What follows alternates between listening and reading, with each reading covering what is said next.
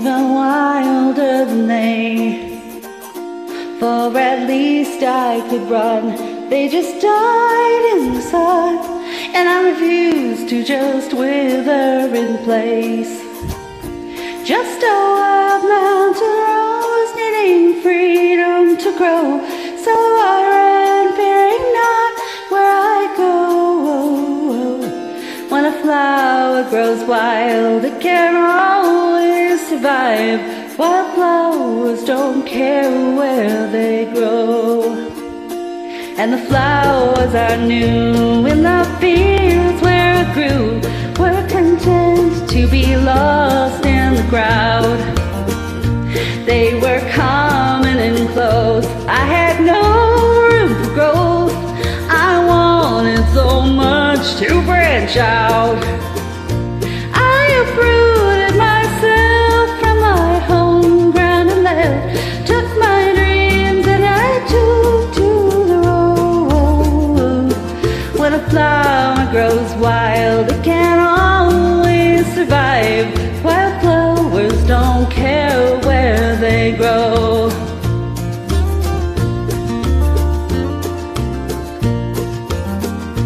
I grew up fast and wild, and I never felt right in a garden so different from me.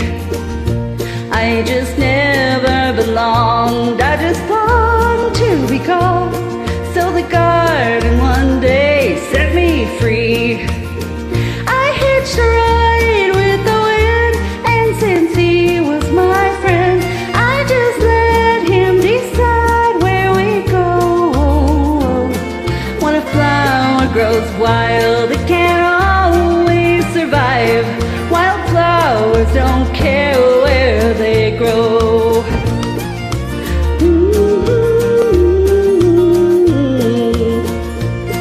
Wildflowers don't care where they go.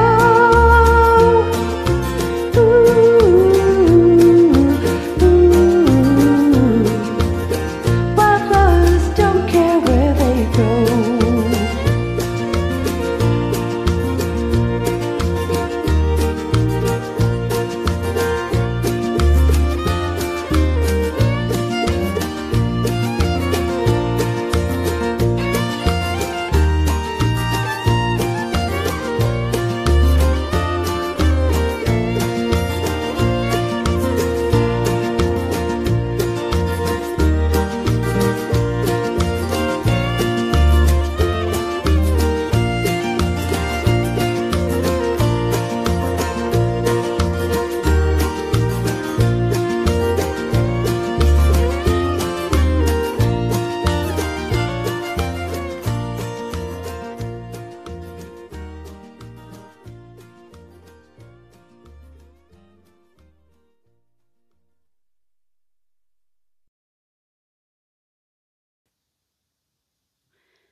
Hello, Xanadu Collective. How are things grooving in your world? I'm having an interesting full moon Sunday morning. Interesting because it's about awakening magic. It's about balance, scales. How I surrendered. That's what this is going to be about. This morning, well, last night and this morning, I went, for whatever reason, on a binge listen of Alan Watts' recorded lectures. He was a philosopher, a British philosopher, and believe it or not, he died in 1973. What makes that astounding to me, he was interpreting Buddhism, Hinduism, and Taoism for the Western world. But what is astounding about that to me is that over the last decade or so, this same philosophy basically has been presented in different ways that has seemed, revolutionary on the surface and whatnot. And I think about how all this has existed there and basically had all the same keys or inspirations for understanding how existence works, how reality works, how being alive works, how life itself exists and doesn't exist simultaneously. So there was a passage this morning that I got to, and I'm going to share that with you, the audio of it in this episode here in a minute. But he talks about the nature of things existing and not existing simultaneously, and about how even a walking Buddha, a yogi, a monk, that everyone needs some sort of balance in their person, and that whatever vices they might possess that are maybe seen as, less holy by an outsider, from whatever religious or personal convictions that they have about different things, the culture where that teacher exists would say, but you don't understand. If they didn't have something making them human, they would be insufferable and they wouldn't be able to help anybody, and they wouldn't even exist. That was the part of all of that that really blew my mind most of all, is what he gets to, is that part of our experience of being human and part of our integrating light isn't about escaping being human, and that in order to even exist and manifest, we must be actively engaged in the experience of being human, whether that's a vice or whatever it is. You have to be interacting with the material reality. So I'll let him go and talk about that, and then come on and muse about all that a little more, because it's very interesting how this has pointed out to me how I sort of came into the world with this innate understanding that this is how things were, and just sort of assumed everybody knew that and never really questioned it. It was like the sun rising and setting, and I was, as a child and then throughout most of my life, that kind of wildflower that can bloom anywhere. People would say that about me a lot. They would either call me sunshine, or they would say that I always bloom where I'm planted. And there were times throughout my life where I found that more difficult. It was a lot harder to bloom. It's a lot harder to bloom when you're attached to somebody who is, vampiric with their energy, or very negative, or is a complete fatalist. Because it's kind of like whoever you merge your life and your energy with on a regular basis. If you're, for instance, if your light shines brighter than theirs, yours is going to dampen, because there's an equilibrium. And so it becomes much more difficult for you to be a part of everything and a part of that process. But that is a part of the process, because that's what he talks about, is these polarities, and these push and pull is the process. And once you surrender to that being a thing, then it does become effortless, and you have fully surrendered to being the process, not just being part of the process or being subject to the process, but you are the process. And however you do it is going to be fine in the long run. But at any rate, here is a clip of someone much more wise and articulate about this entire subject, and then I will come back and talk a little more about it.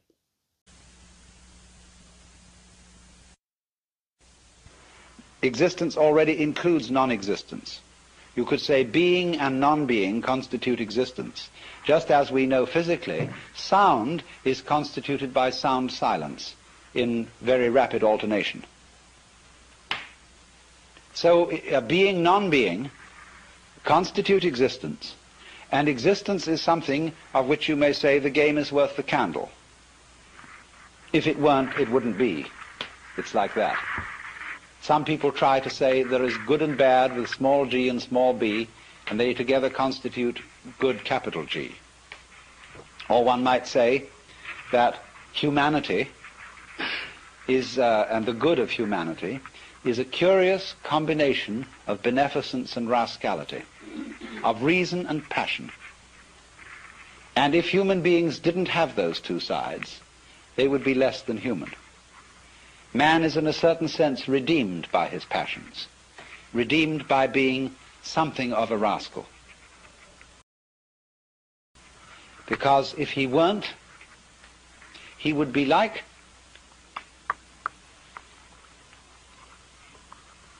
a stew with no salt in it. The salt somehow is something that in a large quantity is horrible, but in a certain small quantity delightful. And so everybody has to be salted with a certain amount of unrespectability. Otherwise they're impossible and intolerable. The only thing is, as a fervent cook, don't overdo it. It is in that respect, you know, that it's said of great gurus in India. They have a very funny thing they say. People, Westerners, go over and they meet this man who's supposed to be extremely holy. And they are all agog, you know. And then after spending a few days with him, they begin to wonder. They find he smokes cigarette. They find that he occasionally loses his temper. And they begin to think, well, is this man so holy after all? I mean, he surely should not be dependent on these little habits and luxuries and so on. And then they find he has a girlfriend. And then they leave because they're so scandalized. Well, then the Hindus say, now you shouldn't get so upset about this, because if this man didn't have a few little vices, he would cease to manifest. He would simply disappear. And he has to have these things to keep him grounded, to keep him in the world. Or if suddenly, you know, he gets terribly angry with a certain student and seems to lose his temper, they say, oh, no, that's a tactical anger. That he did on purpose to wake you up to something. It was for your own development and for your own good. He didn't really feel angry at all.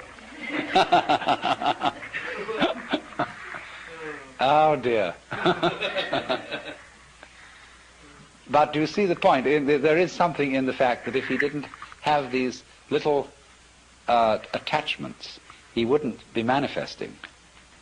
He'd simply disappear. There's something in that, only don't take it too piously. I think you get the point.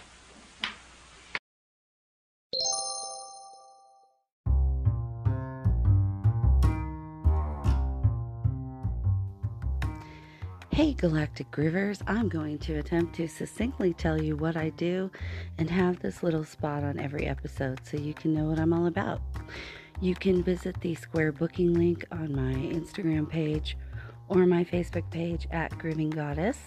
You can email me at groovinggoddess@gmail.com, and to book any readings with me, you can visit that Square booking site. As I said, some of the services I offer are an animal communication for $33.33, and that is a 30-minute session where we connect with your pets and see what maybe they are trying to tell you that you can't quite understand. Then I have a grief mediumship, another 30-minute reading, and that is for anyone experiencing recent grief and having trouble moving through that. My specialty seems to be in that area, getting messages and contacting people's loved ones immediately after their passing. I have a mini reading special, which is 4 mini readings for $44.44. I have a soul action plan reading, which is $55.55, and that involves cards for your inner child, earth self, ego self, your highest self, and your galactic team. And then lastly, I have syncretic oracle readings, which are $77.77, as those cards are much more in-depth and pretty much cover every reading modality. And then lastly, if you would like to come on my podcast and get a reading live, I will read for you for free. You can book an interview at my Square booking site. If you would like to be on my podcast to discuss something groovy, you can also do that at the Square booking site. And if you would like me to be on your podcast, you can do that at the Square booking site. I look forward to hearing from you. I have a money-back guarantee for all my readings, and so far nobody wants their money back. So I feel like I'm helping a lot of folks out there, and I would like to help you too. If you have any questions about any of these, give me a DM somewhere, anywhere, all the places. Much love to you all, and thank you for listening.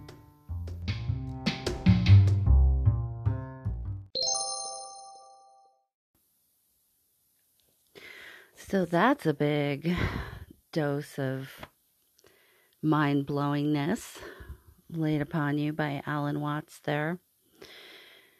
He goes on in that lecture, and there's a great podcast. You just look up Alan Watts on any of the platforms, and his son has his lectures uploaded in a very easy to navigate format. You know, if there's a particular subject you want to get into, you can just go listen to that one episode. This is from the episode called Directing Your Mind. But part of what he talks about after that revelation that, you know, we have to be involved in material existence. We can't just be floating around out here. Otherwise this reality wouldn't be as it is. But he was talking about becoming truly great at something. You know, they talk about 10,000 hours, that you have to practice something for 10,000 hours. And the way he described that, he kind of broke that down into that it's not the getting better at it that makes you suddenly get over whatever block you had, where you can do something automatically as part of the process. It's quite a different way than we tend to look at it in the West, and especially with our present almost near obsession with manifestation and creating our own universe, which I do believe is happening. We're all co-creating, but perhaps the way we're approaching it is the reason why it feels so clumsy, or we get off track with things sometimes, is because we're missing the moment of surrender, which seems really counter to the idea that you are building up this skill and this ability and getting really great at something so that you can know, oh, now I'm an expert. So what's on the other side of expert, right? Well, the other side of expert is I'm incapable. So he uses the example of an archer who has to learn how to release the string before thinking about releasing the string, before making the decision to. Because making a decision to do something interferes with the process of co-creation and manifestation. But how do you do something without deciding to do it? So he goes through a long conversation about that and different examples. And what he said that really stuck out to me, he said, you know, after so many hours, there's a moment when it happens that way. He releases the string at just the right time, or she, and there's no thought to it. He doesn't make a decision to do it. It just happens. It's automatic.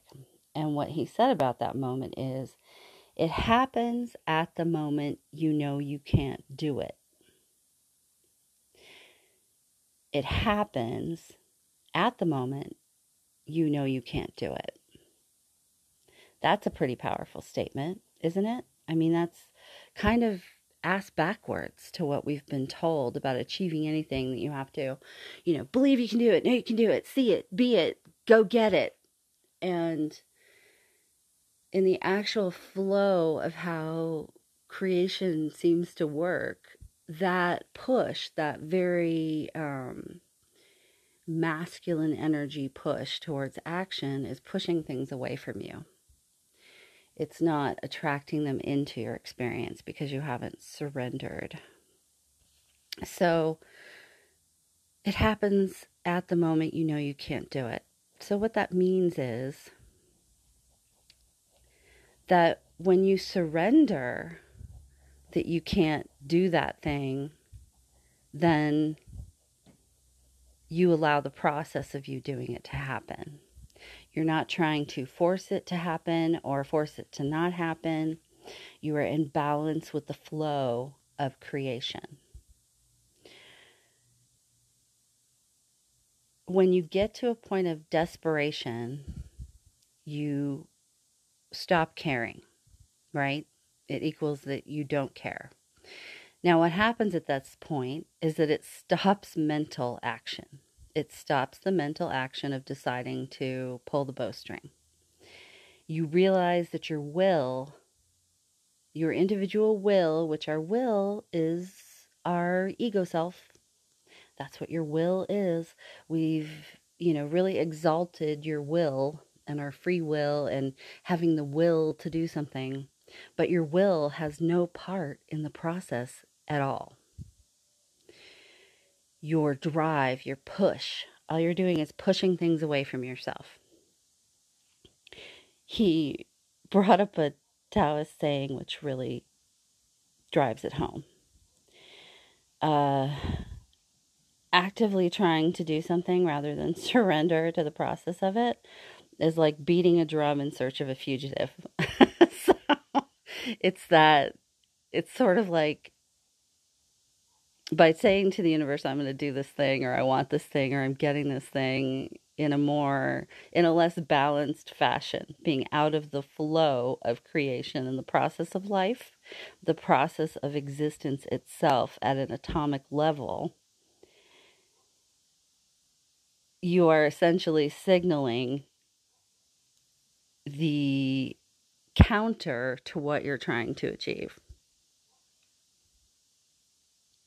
So, beating a drum in search of a fugitive.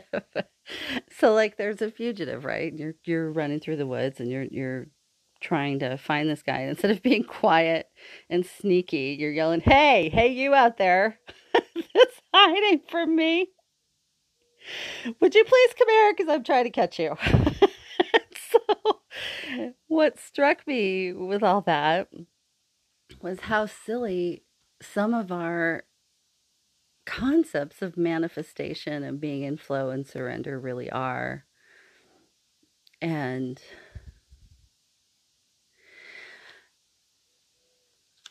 how most of us come in the world probably in some state of already understanding surrender and the process that exists in the universe of creation, of push and pull, of all the polarities.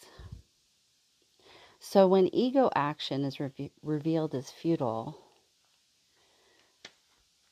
that's when you start to surrender. And there's two ways you could go with that. You can become a fatalist and see everything is just happening to you. Fatalist is a trap. It's passivity. It is a passive action to be fatalist. It's yourself versus fate. It's witnessing creation happening to you. And as long as you are experiencing life that way, there will always be a fly in the ointment. And that stuck out to me because it reminds me of what I talked about in how I got unstuck, about having that block that was there protecting me in the base of my spine and my energy field. That was my fly in the ointment because there was still a part of me that wasn't surrendered, that I am part of the process. So this sets up a dichotomy where the knower, the fatalist, is passive, and the known, the entire outside external world or existence that you see separate from you, that you are subject and victim to, is the active part.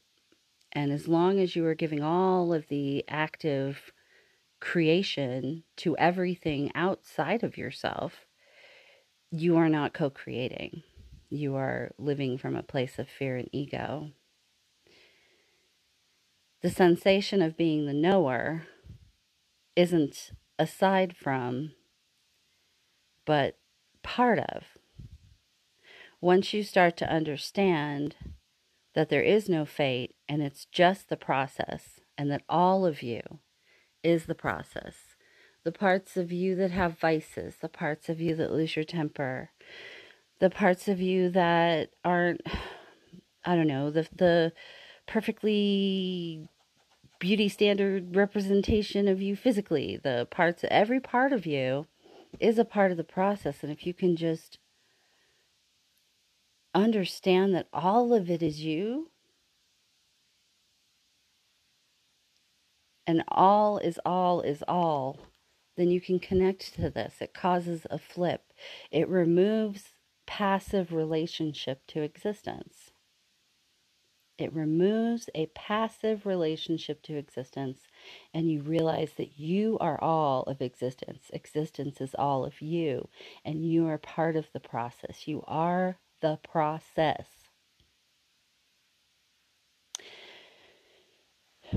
As he goes through this discussion and talking about how things come into being, how they materialize,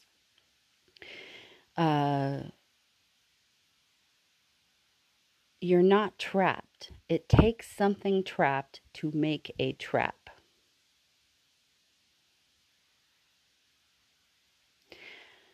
So as long as you perceive that you are somehow trapped in this dance with fate, then you have created a trap for yourself to fall in.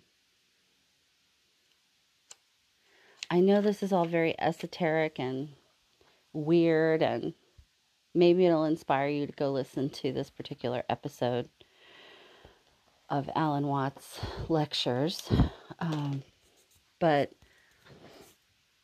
tying it back into my own self. So I was in that state of surrender naturally for a good part of my life. But what I did learn through the process of being in relationship with other people who were fatalistic or living more unconsciously, unaware, the ego is the greatest saboteur. He also talks about the different states of being. There's the yogi, another word I can't remember right now, the monk, and and those three are all more holy paths according to Earth definition, and much more difficult. And then there's the middle path, or the sly way, the sly man is what he called it, I think. And that is one that exists in that middle place, surrenders to being in the process.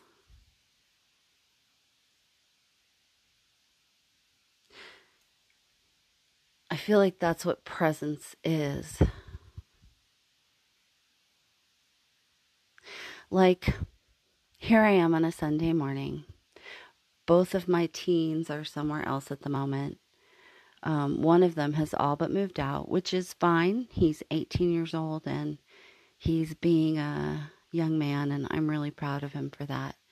It kind of got thrust upon him suddenly, and he went from, I'm going to be in your basement playing video games for the next 5 years to, I have a job, I'm taking care of my stuff, I have a license, I'm paying for things, I'm paying my own way. So that's pretty amazing. And my other child has a very kind, loving partner that they like to go spend time with, and that's a wonderful thing. And I'm here with my dog and my cat who are napping. I am enjoying every bit of this moment. Now, I could allow thoughts like, I wish that I wish my walls were painted. I want to remodel. I like all of these little, they're like ants. They're like these ants of uh, irritation, almost like mosquitoes. Like imagine the monk sitting there meditating, right, in a swarm of mosquitoes. Your thought forms are sort of like this swarm of mosquitoes that you must learn to master and surrender and just let those mosquitoes fly on by and ignore them.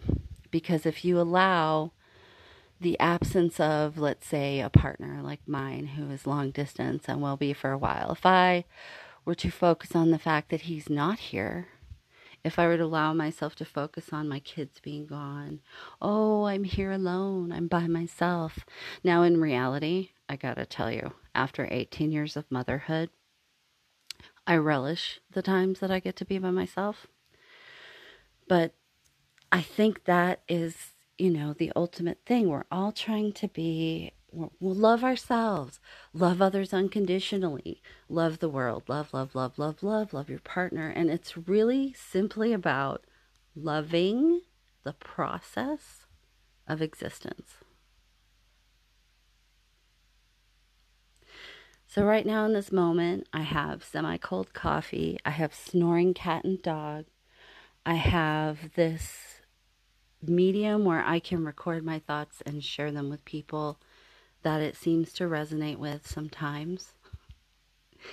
I have this spider plant that was near death at my mom's house that is growing. I saw this really cool post. I think it was from Shadow Light Haven, something like that on IG. But anyway, it just basically said, name one of your plants after yourself. And then when you're giving it water and food and sun and, fussing with it and talking to it, you're giving that to yourself as well. So this spider plant is now named Andrea. And Andrea is doing very well and flourishing in a sweet spot right at the window where she gets the afternoon sun.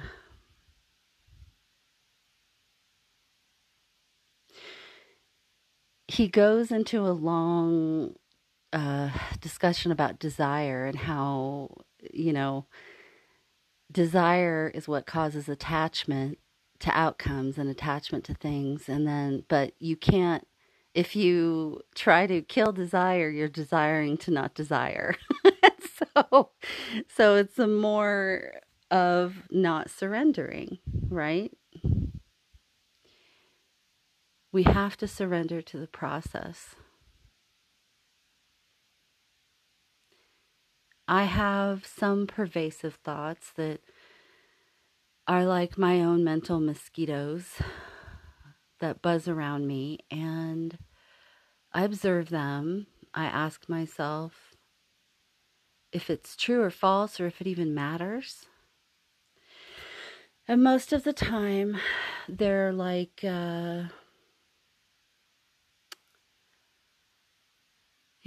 just a mosquito, just a little gnat, just buzzing around. And if you just surrender to it being there, it flies away, it gets bored. They're like, well, gosh, this person isn't any fun. I guess I'll just disappear and go be something else to bother somebody else. I don't know. I don't think it's probably that literal, because it's all us.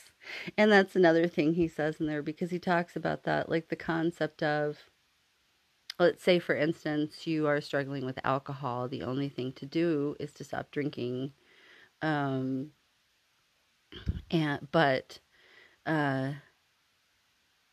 if you announce egoically, if you make the decision to stop drinking before you take the action, like it has to be an automatic thing, a process. Otherwise, you are, synchronization error. Oh, that was something else. Hopefully not this recording. So you're stuck in this trap of where now you've sort of told the devil what you're going to do. And so then it's ready for you. And then you're going to be presented with more and more and more temptation to do the thing that you're trying to do battle with, right? And I don't believe he's using the word devil as a literal type of, typical Judeo-Christian figure. I think that just represents anything that would be working against you. And when he gets through this whole discussion, he said, because who is the devil? In other words, the devil is you.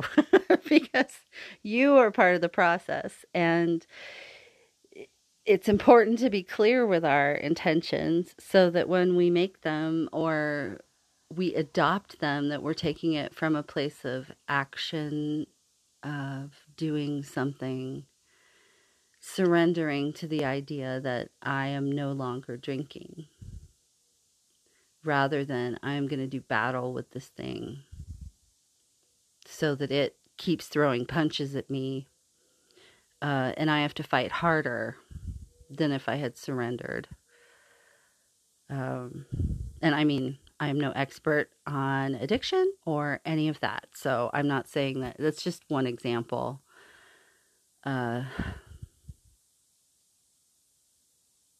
It's funny because more and more it seems like alignment with your highest self, alignment with the highest good, has more to do with acceptance than battle.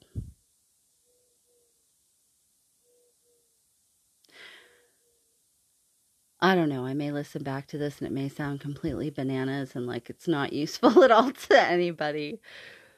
But I can definitely see where I'm the Joker.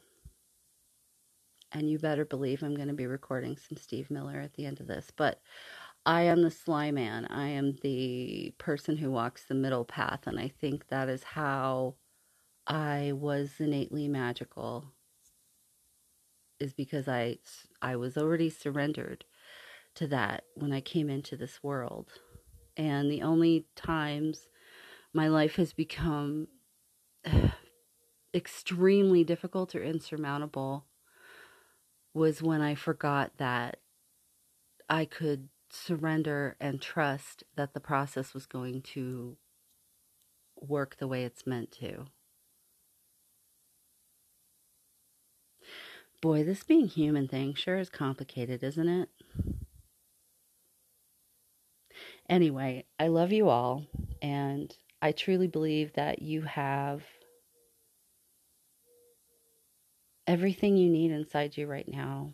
And the more you can accept yourself as is and be in love with the process and in love with existence and creation and in love with yourself and your energy and how you are part of everything and connect to that all, the happier you're going to be. And then it does start to just work better. Better's maybe not the right word. That's a judgment. Maybe more pleasantly, with more calm and inner peace, more peacefully. It's okay if you want to go through life doing battle. If that's what you're into and you dig it, go for it. I've done it. Sometimes I still do it. But having that trust and surrender and acceptance that you are part of everything and everything is you, and therefore your needs will be met, frees you from so much self-loathing and angst and imbalance and friction in relationships and dysfunction and addiction. And I want that. I want everybody to feel like they're going to find a parking space everywhere they go. They're going to get the money they need when they need it. They're going to find the perfect, crazily cheap house painter when they have one last stupid thing to do in order to refinance their house and no money to pay someone a bunch. That happened to me. And it was fantastic. the way that project worked out for me at the time. Maybe I'll talk about that at another point, but that was nothing short of miraculous. And truly accepting and trusting and surrendering to the process. If someone else had told me what I was going to do, or I had told someone else what I was going to do at that point when I needed to refinance this house and get it in my name, I would have, my ego earth person would have been like, a big old F you, and you go right ahead and do that because that's ridiculous. But sometimes life kicks you in the butt and says, guess what? You can do it. And I was at a point of desperation. As soon as I believed that I couldn't do it, I did it. Isn't that crazy? I think that's the thing that blew my mind the most listening to Alan Watts this morning, was the idea that, because I can look back at my life when I have struggled with different things, and like right before the big breakthrough with something is always a moment of, I can't do this. And I think getting that realization of I can't do this allows you to surrender to the fact that you are this and you can be this. My grandmother, Miss Edgar Casey, Sylvia Brown, Lemuria, channeling, Galactic Federation, the whole thing, my grandma, I would talk to her, of course, about all these metaphysical things, and we would talk about my guides, and so I would ask her, as most young people would in that sort of situation, but what am I supposed to do, Grandma? What is my job when I'm here? What's my mission? And over and over and frickin' over until I stopped asking her eventually, probably in my early 20s or late teens. She would say, all you have to do is be. Just go be. Just go be yourself. Just be. Just the act of being, you will make a difference for other people. And I have found that to be true. Don't forget that you're a human being, not a human doing. I love you guys. Some people call me the space cowboy. Yeah. Some call me the gangster of love. Some people call me Maurice, as I speak of the pompatus of love. People talk about me, baby, say I'm doing you wrong, doing you wrong. Well, don't you worry, baby, don't worry, 'cause I'm right here, right here, right here, right at home. 'Cause I'm a picker, I'm a grinner, I'm a lover, and I'm a sinner. I play my music in the sun. I'm a joker, I'm a smoker, I'm a midnight toker. I get my lovin' on the run. Ooh, ooh. Go on, light it up. This is the universe talking to you, that trickster. Just gotta roll with it, baby. Create with the universe. You're gonna have a good time. You're the cutest thing that I ever did see. I really love your peaches, wanna shake your tree. Lovey-dovey, lovey-dovey, lovey-dovey all the time. Ooh, baby, I'll sure show you a good time. 'Cause I'm a picker, I'm a grinner, I'm a lover, and I'm a sinner. I play my music in the sun. I'm a joker, I'm a smoker, I'm a midnight toker. I sure don't want to hurt no one.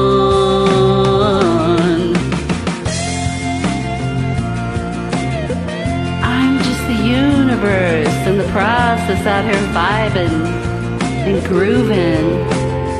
Just come have fun with me. I don't want to fight.